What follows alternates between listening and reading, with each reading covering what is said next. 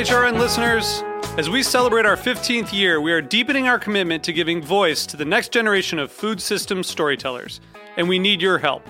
Our internship and fellowship programs help activate new possibilities for underrepresented and underestimated young people through experiential journalism, audio engineering, and production training.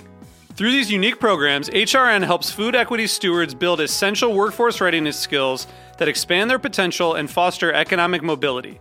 Please consider supporting these critical programs. And with a minimum donation, you can be entered to win a dinner for two at an amazing restaurant in one of 8 cities and tickets to a concert at a great venue in one of those cities. We have incredible partners across the country who have donated, as they also share our passion for helping to educate the next generation of food systems storytellers. Check out heritageradionetwork.org/15 to donate and enter to win today. That's heritageradionetwork.org/15 to donate and enter to win today. And make sure you donate before March 31st. Thank you. This episode of Cutting the Curd is brought to you by Comté Cheese Association. Comté, an iconic cheese from the Jura Mountains of France, favored by cheesemongers and cheese lovers all over the world. Find out more at comte-usa.com. That's COMTE-USA.com. This week on Meat and Three, we dedicate our stories to elders, grandparents, and family members who came before us. Some people called on the phone. What time is your appointment? Mine's 2:45. Our friend the dentist, he was 3:30. And it was like a social event. It's a small island. A lot of them I knew when I was a kid. So it was, to really help them feel like they weren't alone. It's partly this communal nature of food, and so it can operate as a bridge, not just between neighbors and friends, but also between the living and the dead. Listen to Meat and Three wherever you get your podcasts.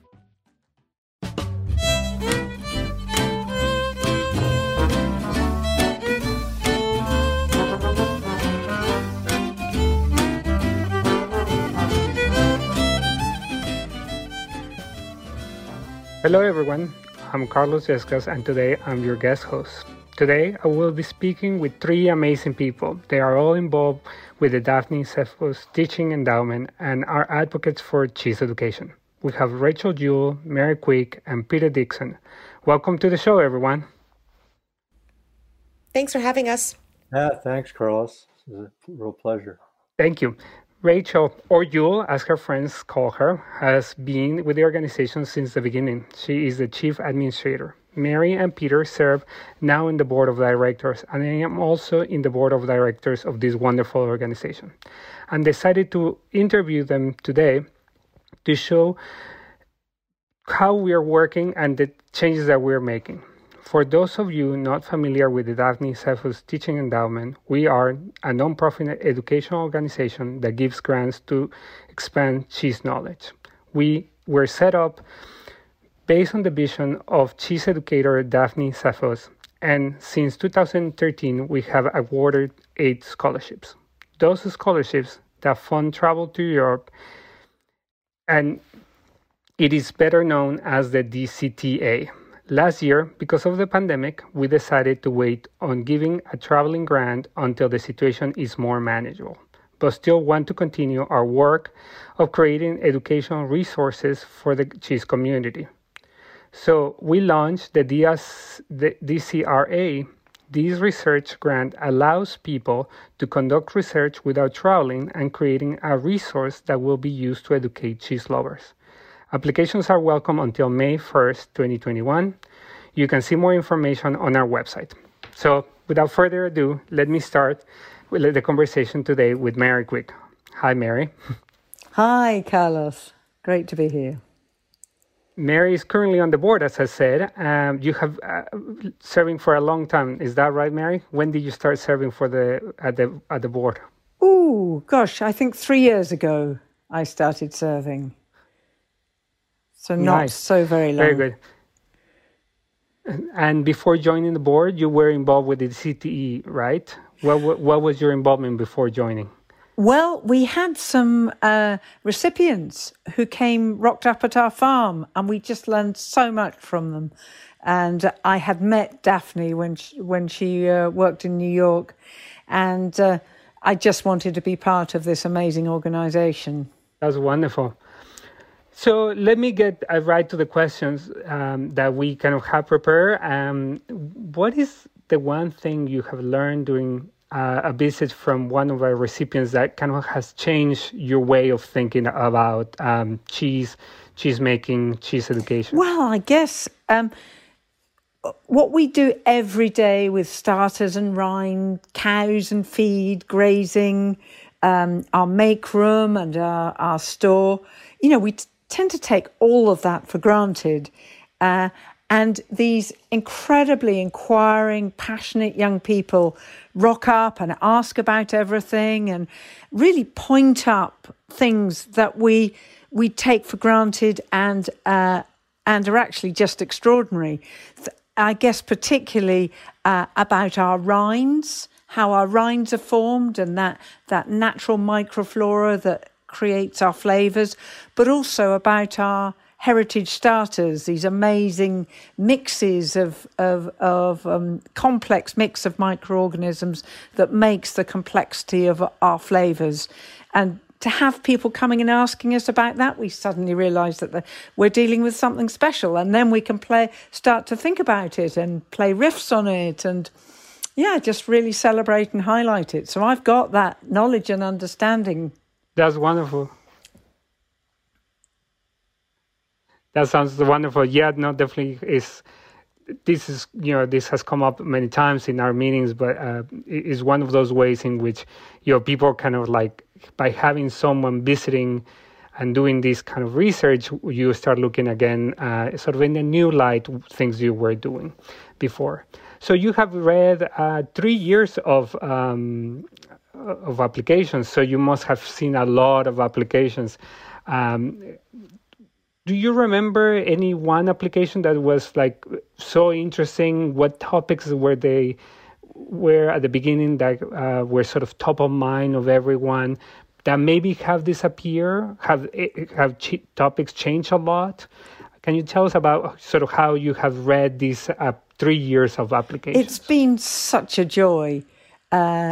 You've got these really interesting developed ideas for everything from affinage and starters and how traditional cheeses are made, but also you get could you do alpage, could you do summer grazing in America, how do we get cheese education right out to every far corner of the country? So it just feels like you walk into a sort of garden full of flowers, and there's just different flowers every year, and yes, of course some themes, but there's just this amazing variety of topics turn up, and you just want to roll around. And I'd like every one of them to be a recipient, but of course you have to choose one. It's so hard. That sounds wonderful. I love that vision of like walking in and there being a lot of flowers with different ideas. Do you have any special sort of way that you read the applications? Do you wait until a Sunday afternoon to read them? Do you read them throughout the day? Do you have a drink or have a special meal before you do this? Well, it's because it's a lot of reading that you're doing, and you really want to honour these applications which people have spent so much time on. So I tend to set aside 2 times where I've got, a couple of hours each time, and I read them through once, and then I'll go back and read through them again. I'll make notes. I'll try and see, is this person actually going to be able to achieve this? And is this going to make it? Are we going to make a teacher here? Because that was really what Daphne Zephos Teaching Awards is about. And just try and roll around in it and get to know them. And then I always get hold of Jewel and say, how am I going to make my mind up? This is so hard. And she said, oh, just do what you can.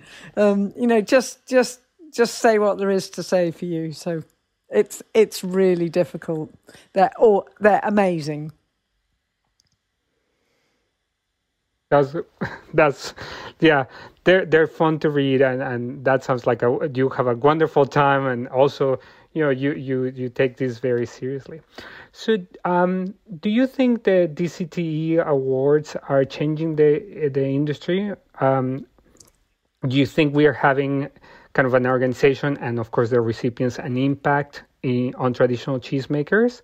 How do you feel, after being 3 years with the organization and more involved before that?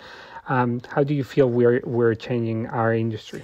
Well, the vision that I've got is that, right across the country, in every town, there would be an amazing cheese shop where you could get some of these extraordinary cheeses, or a farmer's market, but that we would also, with this cheese education, that's going to get out to everybody. So it's not just about the real elite cheeses, the really expensive cheeses, but this would enable everybody to understand where cheese comes from, how great it is, the incredible variety of flavours that you can get from it. So it's difficult because I haven't been to the United States since COVID started, obviously, but that's what I feel will happen is that you have cheese teachers, and then there will be people who want to learn about cheese and understand about cheese, and it's that over time will and is changing our industry, both for at the top end, but also right the way through. Right. Yeah, no, that's a good way of thinking about it. Yeah, we're ready to have you back, Mary, and definitely appreciate your time. For folks that are listening, we are recording this in the afternoon in the United States. Mary is logging in from the UK, so we're gonna let her go. And thank you, Mary, again. We are gonna go for a break, and when we come back, we'll have Jewel and Peter.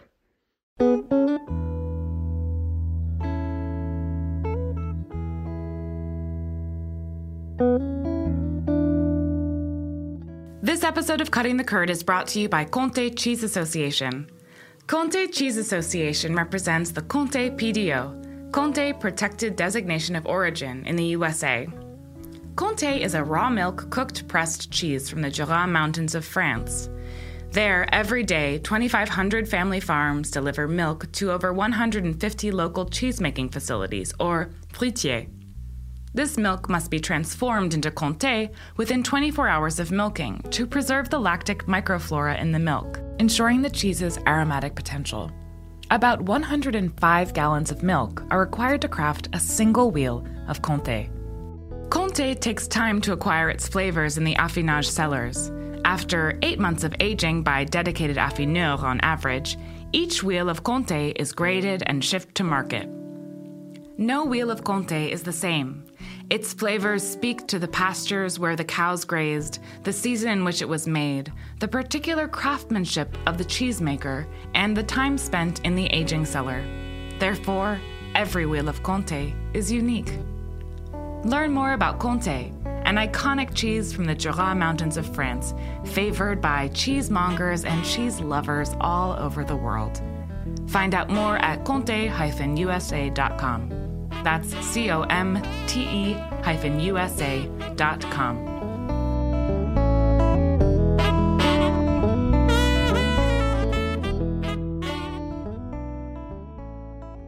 Welcome back, everyone. I am Carlos Yescas, and today I'm your guest host. Today I'm talking with people engaged with the Daphne Cephus Teaching Endowment. Next, we have Jewel.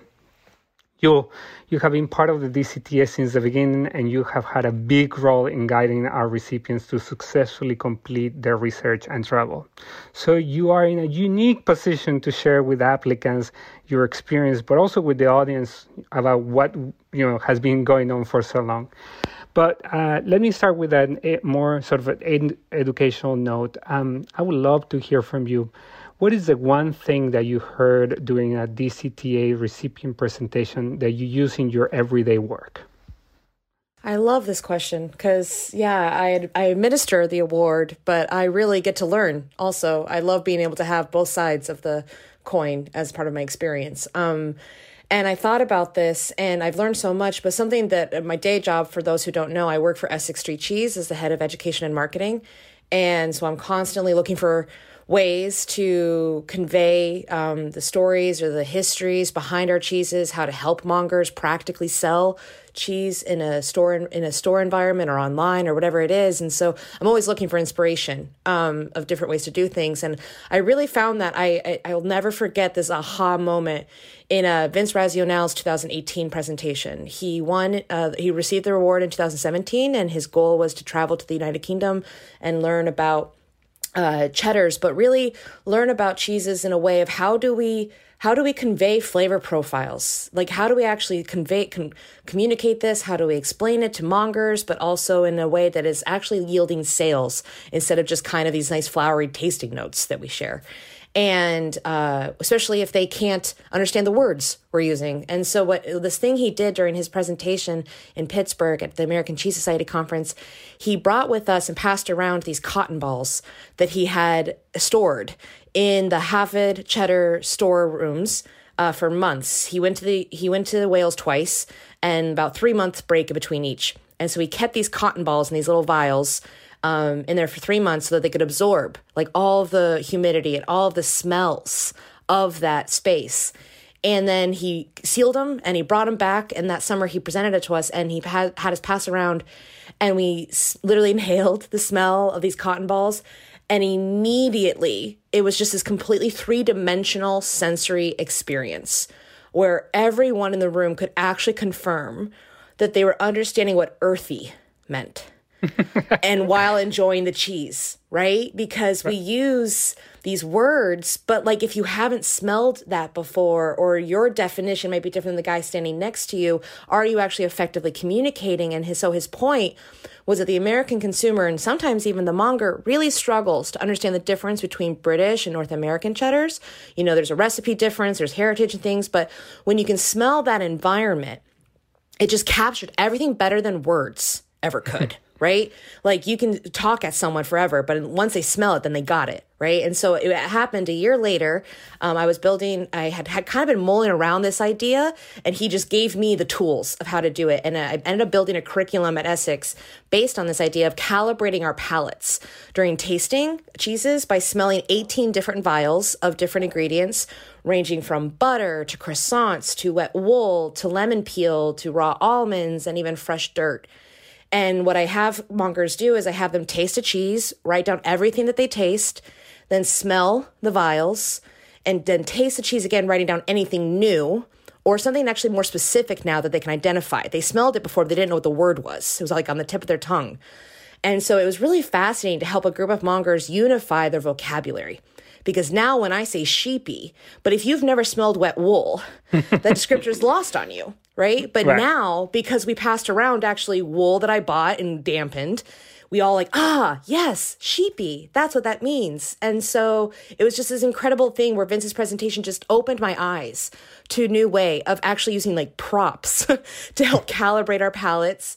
And so that we're calibrating our vocabulary and we're just more effectively communicating flavor profiles to professionals, but also consumers, so that when someone comes into the shop and we're saying lemon curd and lemongrass or, fresh sod, and this person's a New Yorker who's never smelled fresh sod before, like that's really cool and eloquent, but it's not very effective. Right. And so it was just, that's literally something that like, I'll just never forget, just being, it personally impacted my job and how I teach and how I personally taste cheese also. That's wonderful. I love all of that. And I have heard of this training that you do, and I know that some of the cheesemongers get to do it at some of the events that are public, and I think it's a wonderful way to using that knowledge that, like Mary was saying, has been built, and then, when we have someone, in your case, Vince, comes and highlights it, it becomes really the reality of the education that now we all use and are able to share with each other. Thank you so much for sharing that.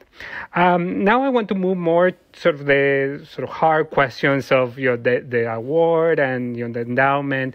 And as I said to our listeners, you have been managing. You get to see everything that goes into the background, and I think you're the person that most people talk to when they're applying, and so. I would like to start with what are some of the common questions that you get for people looking to apply that we could help people thinking of applying, how to help them navigate, to be successful at getting one of these awards. Yeah. So definitely there's a lot of questions, but the ones that really just come up every year are really two. How do I write a vision?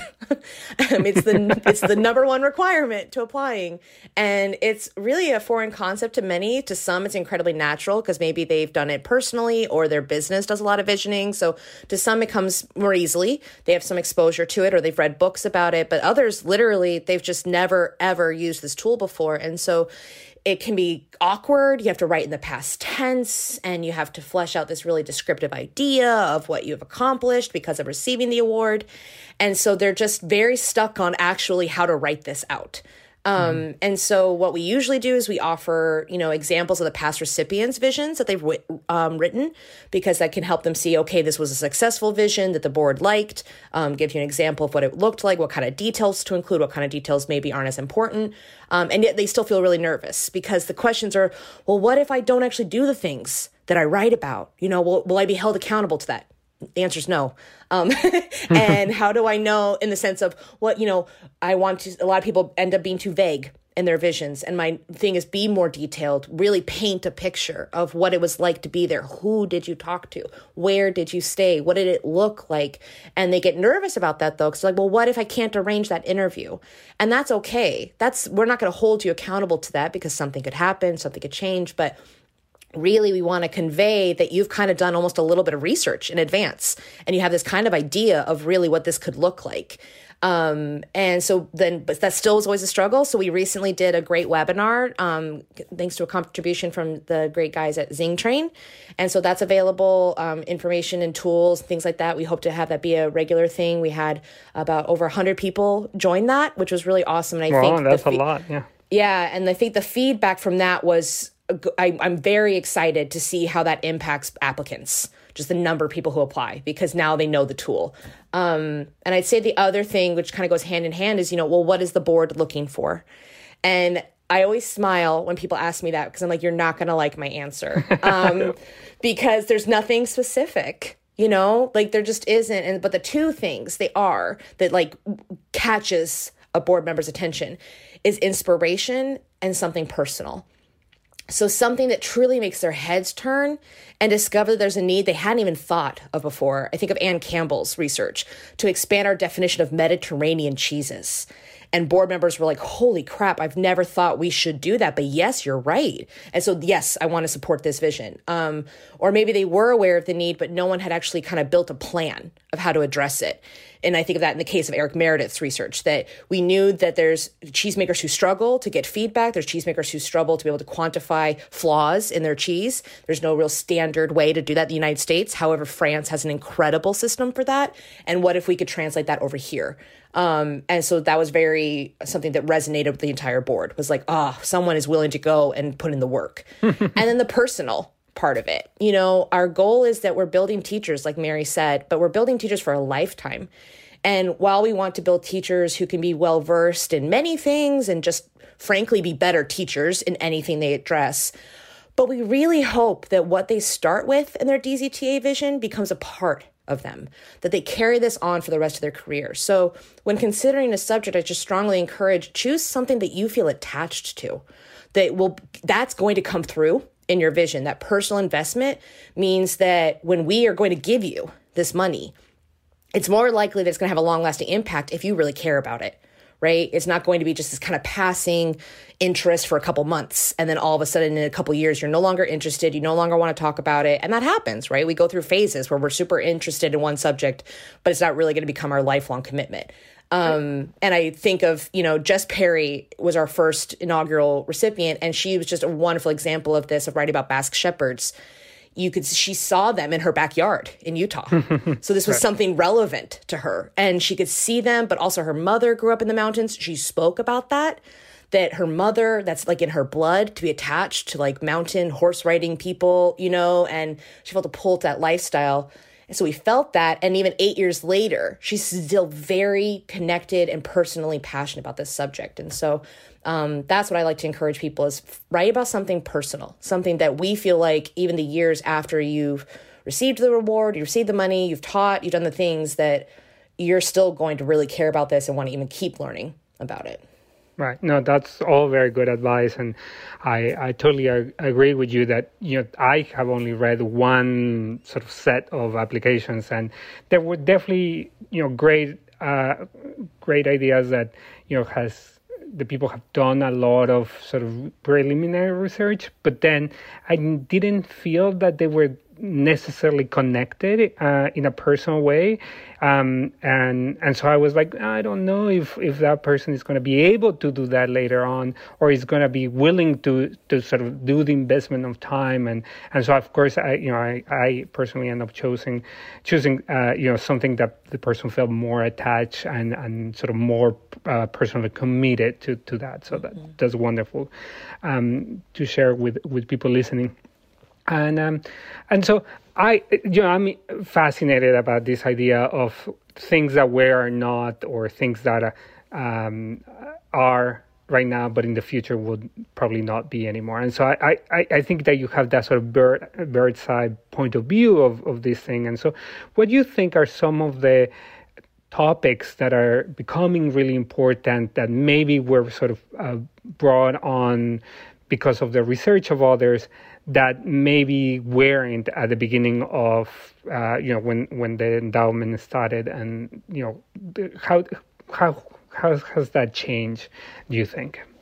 Yeah, I think when this started over 8 years ago, there weren't that many scholarships available. So it was pretty groundbreaking, especially one with this much money that allowed you to travel to Europe. Right. That was unheard of, right? You had scholarships to go to conference, or you had scholarships, to kind of do maybe the Comte Association scholarship, very specific, things, internships. But this was really revolutionary in that you got to build your whole idea. And so the top, what was really important then was just kind of giving the opportunity to cheese people, right? Just even offering this idea. And so we built a foundation. The organization was committed to fulfilling Daphne's dream. We got the money. We had to raise money so that this could be something offered in perpetuity. There was a lot of logistics. And so the ideas were really important, the topics of research, but we really just were like, here's money, please take it, please go pursue your dreams. And now what we're realizing 8 years later, that's still very important. But I think, the industry is always changing, and the needs of the industry are always changing. And I think that with the board we have for the last couple of years is very committed to making sure we stay the opposite of tone deaf. We stay tone sensitive to the needs of the industry. And what do mongers need? What do cheesemakers need right now? What does the public need right now? What needs to be raising awareness, and kind of feeling a responsibility as an organization to honor that through the recipients who are then receiving the money. But then also, how are we giving back? That this is also something that there's economic concerns, there's time constraints, how we've really become, instead of just an organization that has money, we give you a check, you go learn, and then we kind of have this disengaged relationship. It's almost like if you sign up to receive the DZTE, you're signing up to be kind of a lifer in our organization. Right. Like, we're not going to quit you. We're going to keep following up with you, and we're invested in your career, and we want to ensure your success. And I think that's that maintenance of those relationships, right? The beginning was just getting people to receive the award, just getting people to apply. And now it's like, wait, how can we make sure that this is sustainable, that they are feeling connected, that they are feeling that they can still continue this 7, 5, 4, 3, 2, however many years later? How can we make it more accessible to people? That's why I'm really excited about this research award, is that another concern that's always happened is I'd love to, who doesn't want $5,000 to travel to Europe, but I've got kids and I've got a job or I've got a company and I can't travel. So again, how do we address the ability to give educational opportunities to people that actually fits their needs and their lifestyle and what they can do, while still giving back to the greater community of something that's relevant to the times. Right. And this is kind of like the perfect segue to, the fact that, this award that we have is so different, right? That this new one doesn't require people to travel. Not that we don't want people to travel. Of course, we love that. But really is sort of focusing in now in, maybe more nimble projects that can be done faster, and that we turn out that information, those resources faster, so that the industry is really learning and that we are impacting that learning process. Thank you so much for that, Jewel. Next, we have Peter Dixon. Peter joined the board just last year. Am I right, Peter? That's correct. And so your perspective... Yeah, so your perspective is so very different, because you joined sort of like in the middle of the, just before the craziness started of the pandemic, and you've been helping us sort of move forward with new ideas and plans. Let me just start with kind of the same question that I started with Mary. So what is the one thing that you have changed in your cheesemaking practice after hearing from one of the recipients? How has, the sort of knowledge that has been created by the endowment sort of impacted your own work? I was inspired by Sam Frank, his presentation on heritage breeds, to work with the farmer that we get our milk from, only one farm, one herd, to begin to find the means to bring heritage breeds into the herd, so he could be either keeping the pure lines or crossbreeding, which I've noticed some other very good cheesemakers in the U.S. have done effectively to make great milk, to make a very fine raw milk cheese. So that was really the thing for me. And I continue to hold a very strong interest in that, because I think these particular animals are very well adapted to the kind of marginal land that's great for pasture and for making special milk for the best cheese. That's fascinating. So what type of animals did they have before, and what are the sort of heritage breeds that they're integrating now? Yeah, well, they actually have Jerseys and Holsteins that this farm is a grazing farm. So for the past several decades, the cows have been going to pasture up to 3/4 of a mile distance from the barn. And they're very good cows for that. But I was inspired to go to the Charlevoix in Quebec to investigate the Canadian cows, because those are really the closest heritage breed to us, and they're cows that are specially adapted to a northern climate like we have here. So we're working on that angle, and we were just about to make some progress before the pandemic hit. So that's been put on the shelf. But in the meantime, a Dutch belted cow was given as a gift to the farm. So we do have one in there. That's wonderful. We look forward to tasting a cheese made with the Canadians as well. I know that there's a lot of research in Canada on that heritage breed. Now, sort of moving on to the sort of questions about the cheesemakers and how the information that we're creating and the resources that are being created by the recipients have impacted. Would you care to share which topics do you think suffer from the biggest misconceptions about cheesemakers and cheesemongers that maybe it will be good to sort of delve more into? Yeah, I have the number one on my list that's always I've found very difficult here in the United States is the knowing the difference between raw and unpasteurized milk cheese.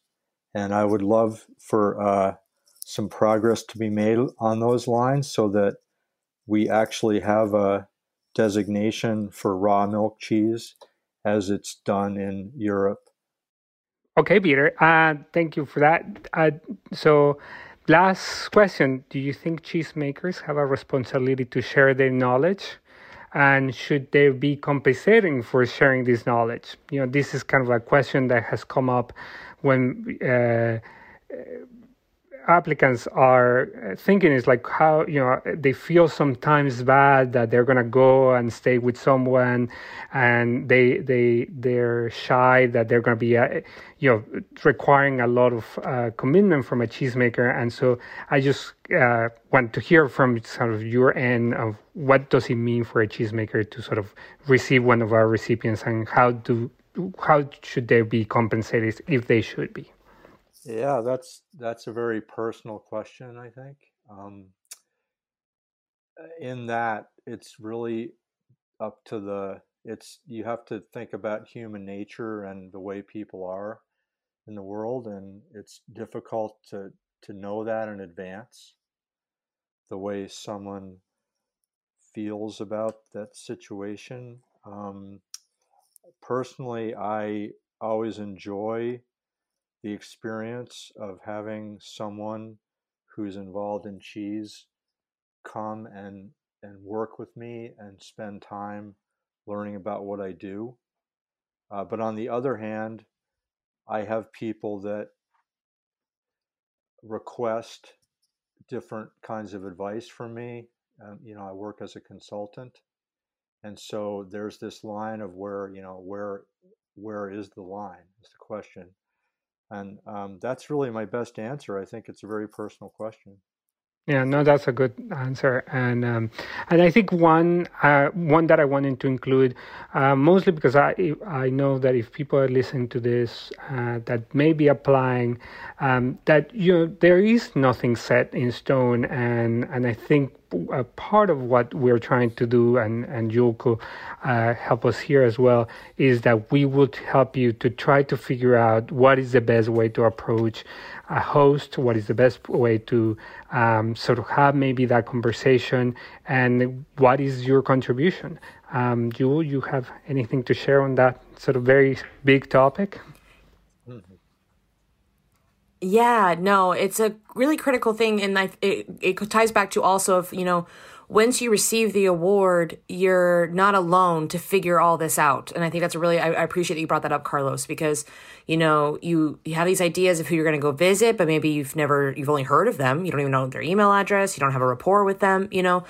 We try to create a board that's diverse in relationships also to help bridge those gaps and to kind of, for lack of a better word, vouch for the credibility of our recipients so that when they are calling up, quote unquote, a cheesemaker or an affineur, it's not just some blind person that they may say no to, right? Is this worth their time? And so then when it comes to those things, we also look at that's when you receive the monies for whatever it is, for the research award or for the traveling award, the teaching award, that money we don't require receipts. So we can figure out what's the best way to use that. Does that mean sometimes you do need to pay for some sort of consulting interview with somebody or access to libraries or access to, just personal information, research and things like that. But then when it comes to being on the road, is there some way that I know Sam Frank actually is kind of a really wonderful one who stretched every cent that he had by visiting lots of them, but he volunteered to work. Sometimes it was kind of almost like an unpaid internship where he went, but he was also a contributing person on the farm. He contributed in that way so that it was a sort of compensation in those meetings, in those terms. But we can help figure that out and figure out the best way to use your funds. And what I can say is that with the example of something like this, with our relationships in the DZTE, we haven't really run into a problem where cheesemakers are hesitant to have someone come for their time. They are very excited because, sure as Peter can say, you want to share what you know because it improves the greater industry, right? It also is great advertising for your own cheese, right? So it's kind of awesome that someone's willing to show up and learn about it themselves and take their own time and do those kind of things, and it will pay off in the future. So, but if ever it does come up where it does feel like you need to have some sort of funds to, pay a consulting fee or pay for access, something like that, we at our end on the board, and myself as the administrator, can help navigate that. So that doesn't need to be an added stressor for an applicant. We can help you navigate those dynamics. Deep in its connections in the artisan and traditional type cheesemaking community that a lot of the research is geared towards, what people want to do, and so it creates a more of a good bet on a situation. That's another way we can help as well. But I do think, in honor of Daphne, she was such a generous person. I mean, if we had a longer show, I would love to just tell stories about Daphne, and I could tell a couple. That it's really, that's where you just said, Jewel, that it's about this camaraderie and the genuine aspiration to share knowledge and just spread around the goodwill. And I think that's what the Daphne Zepos teaching endowment has at its heart. Right. Thank you so much, the two of you. This has been wonderful. I hope that so many people are encouraged to apply, and they let their imaginations run wild and send wonderful applications. I know that I'm looking forward reading the applications. I think that the pandemic will spark different ideas, and I'm interested to see what is that people that are in different parts of the industry are thinking about the future. And so I thank you both for sharing with me today and with our listeners. Well, it was a pleasure. Thank you. Yeah, thank you so much, Carlos and Peter. It's a privilege to be able to serve with you guys. Thanks. And thank you, everyone, for listening. This is Carlos Yescas, your guest host. I'll be back next season with new stories and exciting locations. Stay tuned. And thank you to all the folks at the Heritage Radio Network, especially Amanda today, who is our engineer and made this recording possible. Thank you. Bye.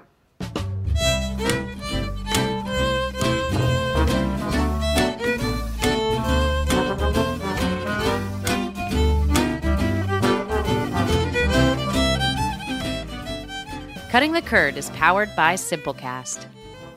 Thanks for listening to Heritage Radio Network, food radio supported by you. For our freshest content, subscribe to our newsletter. Enter your email at the bottom of our website, heritageradionetwork.org. Connect with us on Instagram and Twitter at @heritage_radio. You can also find us at facebook.com/Heritage Radio Network. Heritage Radio Network is a nonprofit organization driving conversations to make the world a better, fairer, more delicious place. And we couldn't do it without support from listeners like you. Want to be a part of the food world's most innovative community? Subscribe to the shows you like, tell your friends, and please join the HRN family by becoming a member. Just click on the beating heart at the top right of our homepage. Thanks for listening.